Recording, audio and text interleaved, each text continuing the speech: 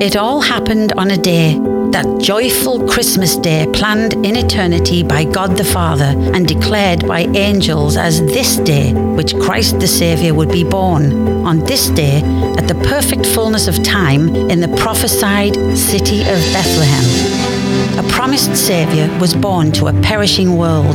Jesus' birth shook an unassuming silent night into a spectacular night. So it was that in the manger lay the infant Jesus Christ, God's treasured promise, revealed in the glory of Christmas. Good morning and an ongoing Merry Christmas to you. It's good to see you this morning. We are a people of faith. When we come into a relationship with Jesus Christ, we do so by turning from our sin. That is repentance. But the other side of that coin is faith. No one will come to Christ, to follow Christ, if in doing so you don't believe that he knows what he's doing, that you don't believe that there is a Lord there that ought to be followed. Repentance and faith, thus sides of the same coin. And while our relationship with God is very much resting upon and driven by our faith, unlike all of the world's other purported systems for being eternally okay, the Christian faith rests on a foundation of fact. You can try the Christian faith in front of philosophy, and it stands up. History, and it stands up. Archaeology, it stands up. The Word of God stands up to biology and geology. The Word of God stands up. The Christian faith stands up. And of course, the great central apologetic of the Christian faith is the resurrection of Jesus Christ. Of all of the important figures of history, of all of the grandiose claims made by influential people down the ages, Jesus Christ alone died and did not remain dead for the sake of his people. Second great apologetic of our faith is the wonder of fulfilled prophecy. And I want to talk about that this morning before we even get to our main passage. Sometimes in sermon planning, I know you all aren't going to believe this because you all are generally pretty kind to me. But I sometimes get beaten up in our sermon planning meetings because among all the members of our preaching team, it is I who will use 2/3 of my available time in an introduction. I am the master of the protracted introduction. So what I did this morning to sort of cheat that, I just took my introduction and made it Roman numeral 1. You know, we'll see if that works. Roman numeral 1, the confidence of Christmas. Fulfilled prophecy causes us to either have to deal with or rest comfortably in the fact that Christmas simply could not have happened the way it happened. There were too many miracles. Either Christmas is a fantastic miracle of fulfilled prophecy and God moving in amazing ways, or you're not rational. Now, we've said it before, and if you're here this morning and you're an unbeliever, first, we're glad you're here. We care about you. We have you on our hearts. We have you in our prayers. But we would challenge you to consider, my unbelieving friend, that if you've not followed Christ because of what you have imagined to be insurmountable intellectual difficulties, I would gently challenge you to hold your intellectual doubts up to the light. And I would challenge you to consider that the Word of God says that this is condemnation. That light has come into the world and men love darkness rather than light because their deeds are evil.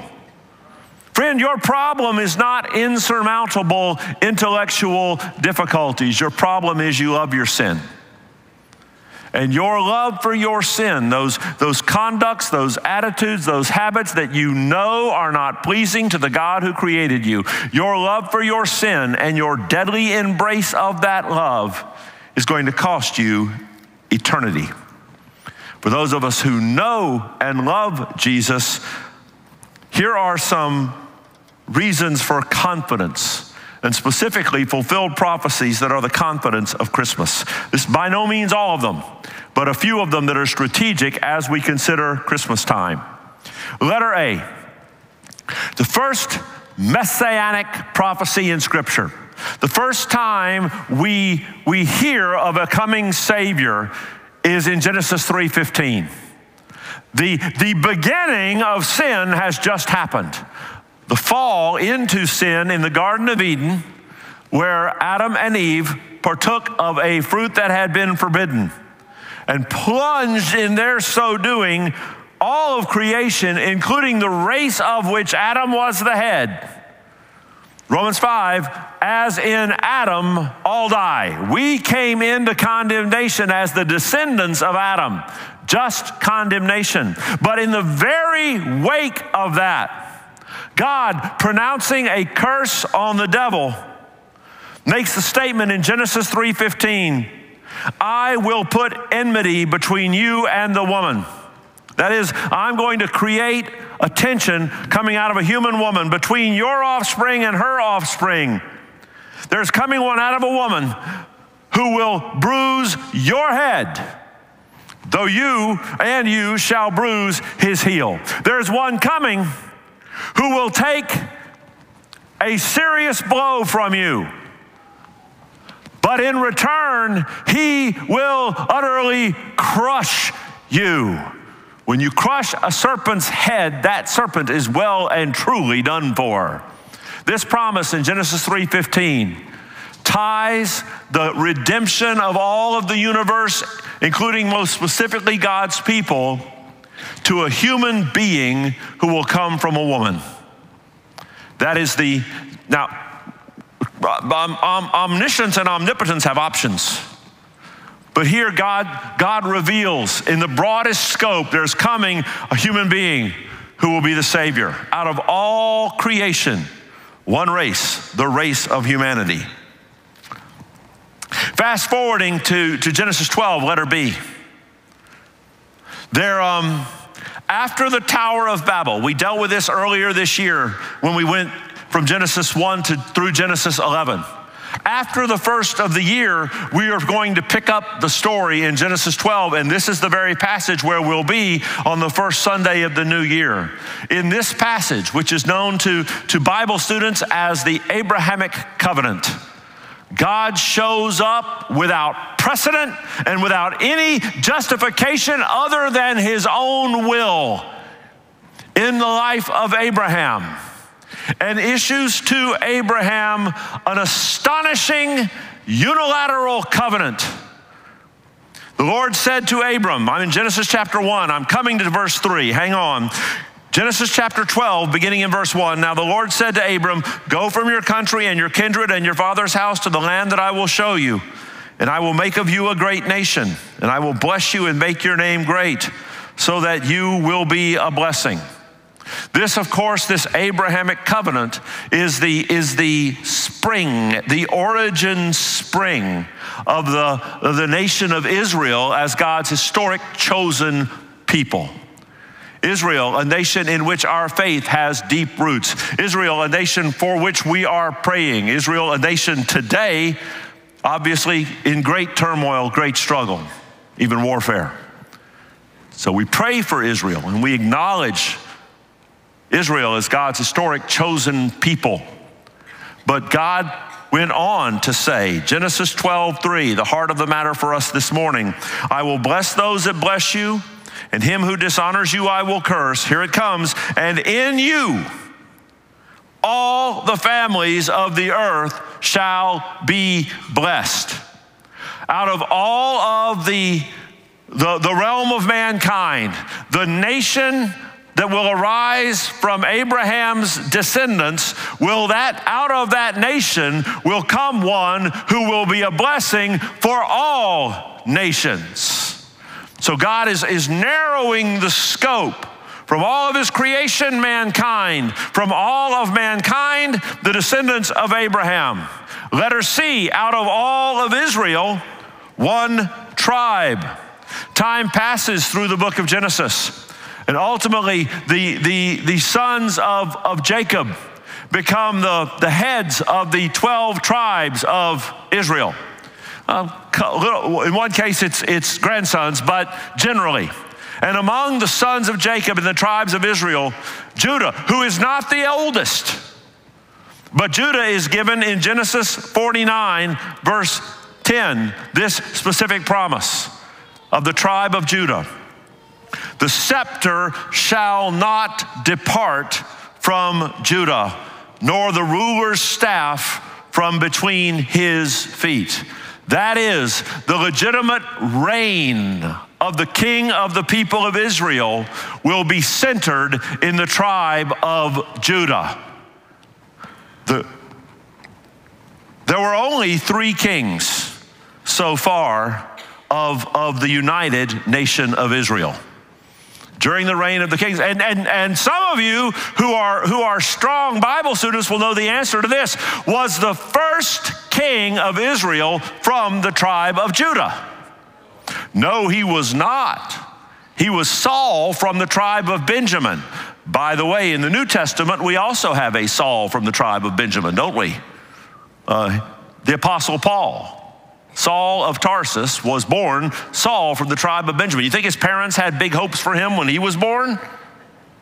But the first king of Israel, I would maintain, and I believe that study bears this out, the first king of Israel is not a blessing from God to his nation. He was a judgment.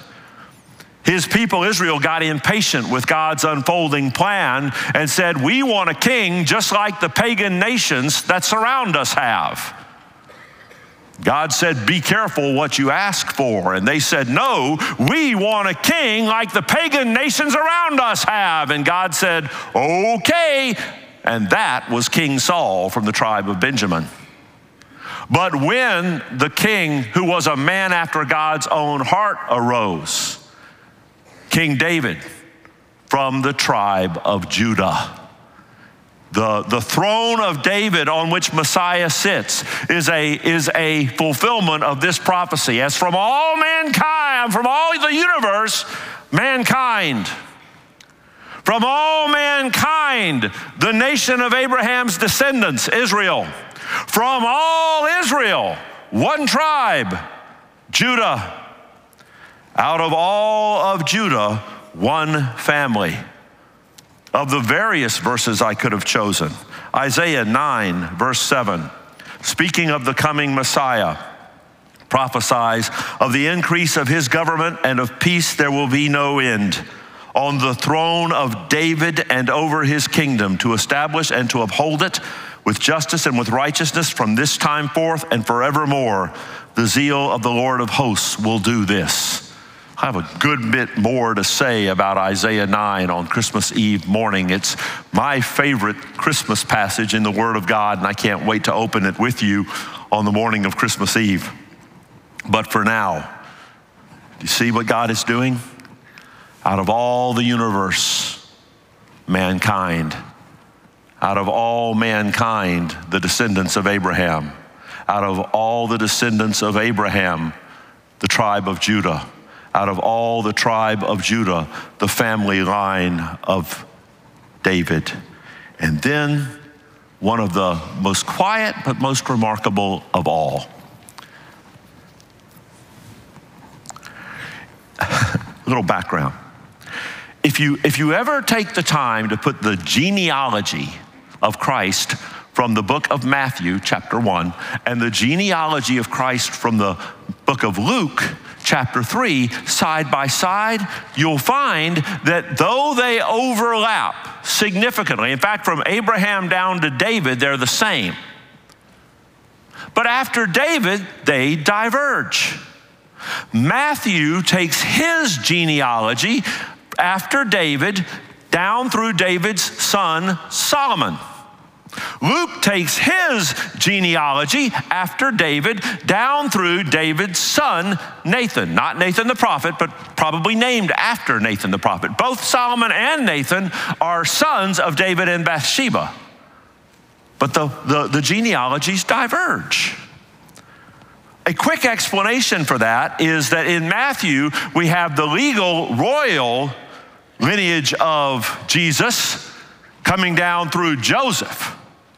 However, that doesn't fulfill prophecy because Jesus is not biologically related to Joseph. He's legally related to Joseph, but not biologically. The Luke genealogy comes down through Mary and establishes that Jesus is biologically the fulfillment of all the prophecies made about him. Now, the fascinating thing about both those genealogies, though they diverge after David, they cross again one more time. Probably at a name you've not thought about today. Probably no one in here has been named or has named their child Zerubbabel. As far as I'm aware, I've known some Davids. I've known some Nathans. I even once knew a Solomon. I ain't met any Zerubbabels.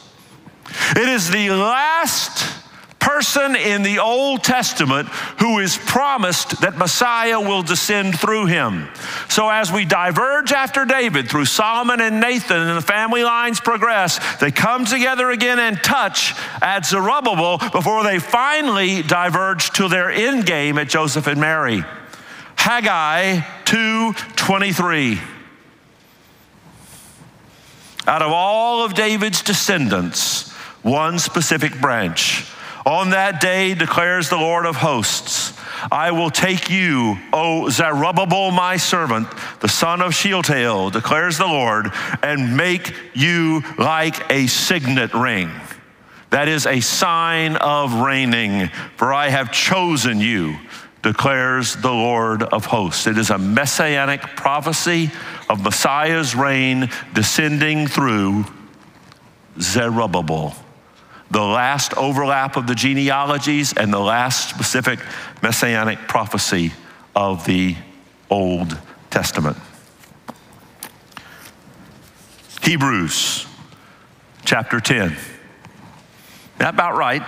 About half my time gone and my introduction is done. Hebrews chapter 10, beginning in verse 5. Turn with me there if you will. The author of the book of Hebrews, writing under the inspiration of the Holy Spirit, says, consequently, when Christ came into the world, he said, sacrifices and offerings you have not desired, but a body have you prepared for me. In burnt offerings and sin offerings you have taken no pleasure. Then I said, behold, I have come to do your will, O God, as it is written of me in the scroll of the book. And when he said above, you have neither desired nor taken pleasure in sacrifices and offerings and burnt offerings and sin offerings.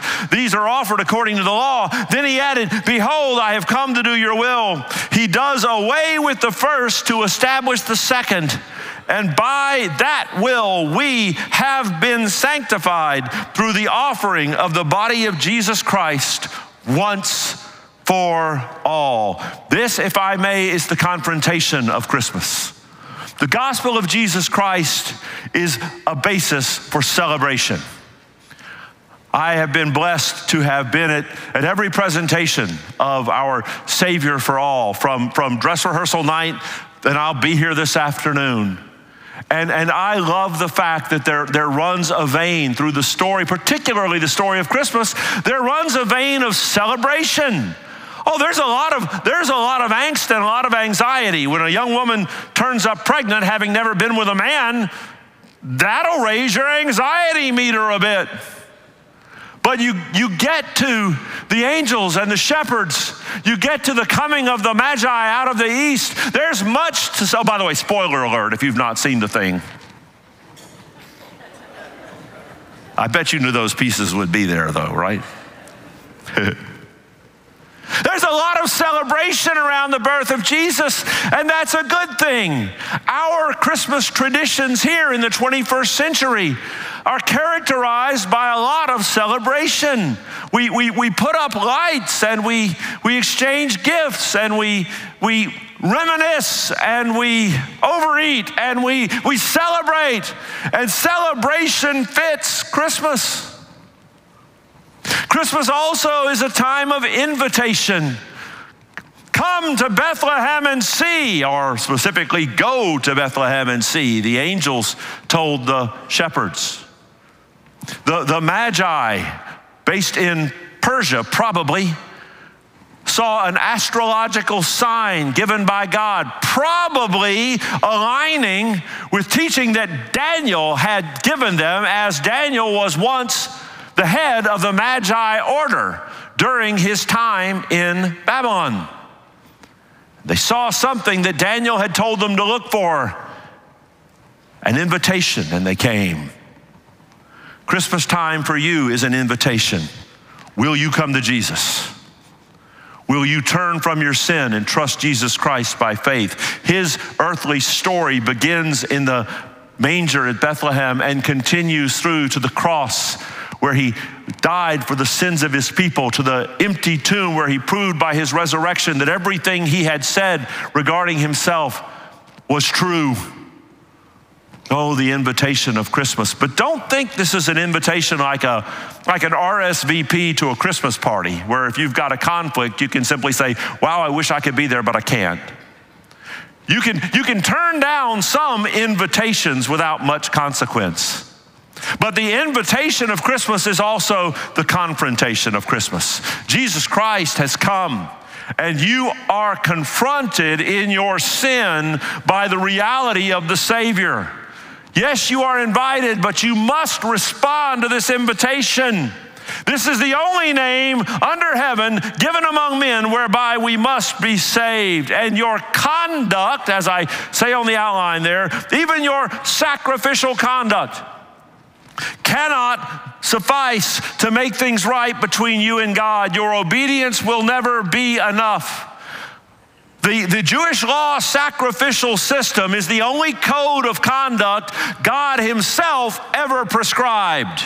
And that was not adequate. So whatever you've come up with to be good enough to be right with God won't work. It just won't work. Come to Jesus. Letter A, he came personally. When Christ came into the world, says verse 5, Christ is a title. It's the equivalent of the Old Testament Messiah, the one who would build the bridge between a sinful world and a holy God. He did not delegate coming to live among us, die for us, and be raised to prove the whole thing. He came himself. He came personally. Letter B, he came pleasingly. Sacrifices and offerings you have not desired. In burnt offerings and sin offerings, you have taken no pleasure. The sacrificial system was designed to instruct the people of God that God would require a sacrifice. It was designed to anchor them to the truth of the coming sacrificial Savior. They missed the point entirely.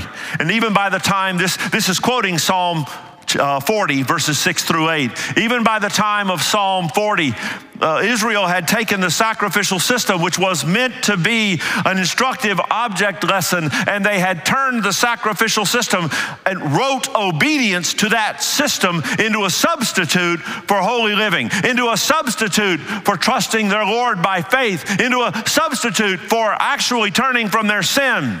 The only means whereby anybody was ever saved from the Garden of Eden forward is repentance and faith. There are not multiple plans of salvation in play. The law never saved anybody. The law, however, was meant to instruct Israel, look for a sacrificial Savior. And by the time of Psalm 40, 1,000 years before Christ, let alone by the time of Christ, people had substituted rote, ritualistic obedience to a set of religious check marks and claimed that was enough to know God. And in their rote obedience to a set of religious check marks, God took no pleasure. But Jesus came to open the way to God by repentance and faith in satisfaction of Old Testament anticipation, now New Testament fulfillment. He came pleasingly. He and He alone satisfies the just demands of a holy God. He came prophetically. Then I said, behold, I have come to do your will, O God, as it is written in me, written of me in the scroll of the book. I've already given you those prophecies that point down to just Christmas. There are a couple of major ones I didn't even touch on. I'll just touch them briefly now. A particular city. Bethlehem was no place special. Bethlehem was an agricultural community. The name Bethlehem means house of bread. It was a farming town, and not much of one at that, an outer ring suburb of Jerusalem, and a place of no particular notoriety. And yet Micah 5:2 says the Messiah will be born there, and He was. Further, Isaiah 7:14 says He will be born of a virgin. You and I and Isaiah and the people around Bethlehem and the people around Nazareth where the pregnancy first became public, we all know that can't happen. We also know it did. There are no odds for a virgin birth. The odds of a virgin birth are 0. And one happened. He came prophetically. And again, if you think you have rational objections to the truth claims of Jesus Christ, your judgment is being clouded by your love of your sin. And you are invited to repent. You are commanded to repent and come to Jesus. And if you are a follower of Christ, you ought be so confidently. Though your faith is a faith, it stands firmly on a foundation of fact. He came prophetically. Letter D, He came preemptively. Verses 8 and 9, He has set aside the ceremonial law. It is now meaningless.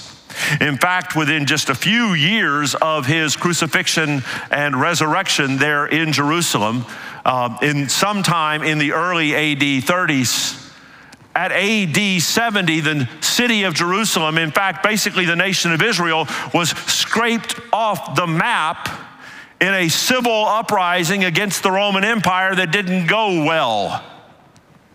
And that was that for Jerusalem until after World War II.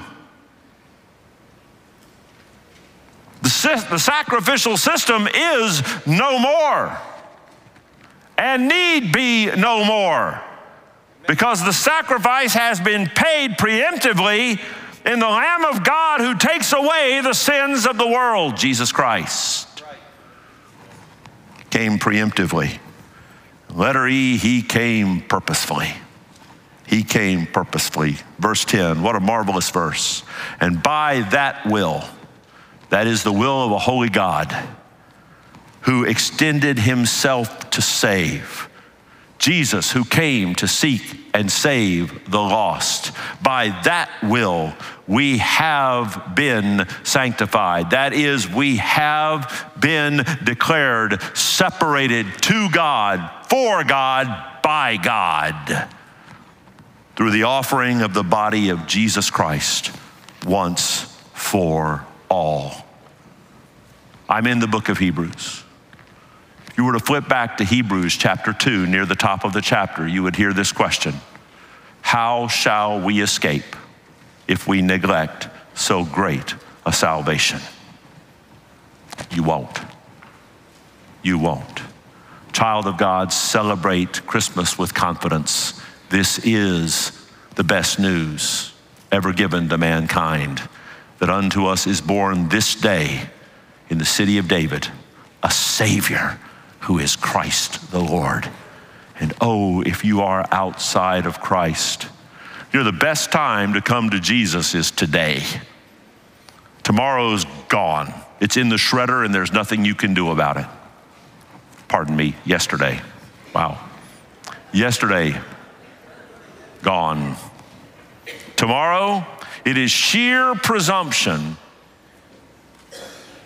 on your behalf to bet your eternity on what you're going to do tomorrow. I cannot tell you the times. I've been associated with the church. Mark earlier said for him it's 24 years. For me, it's more than 20.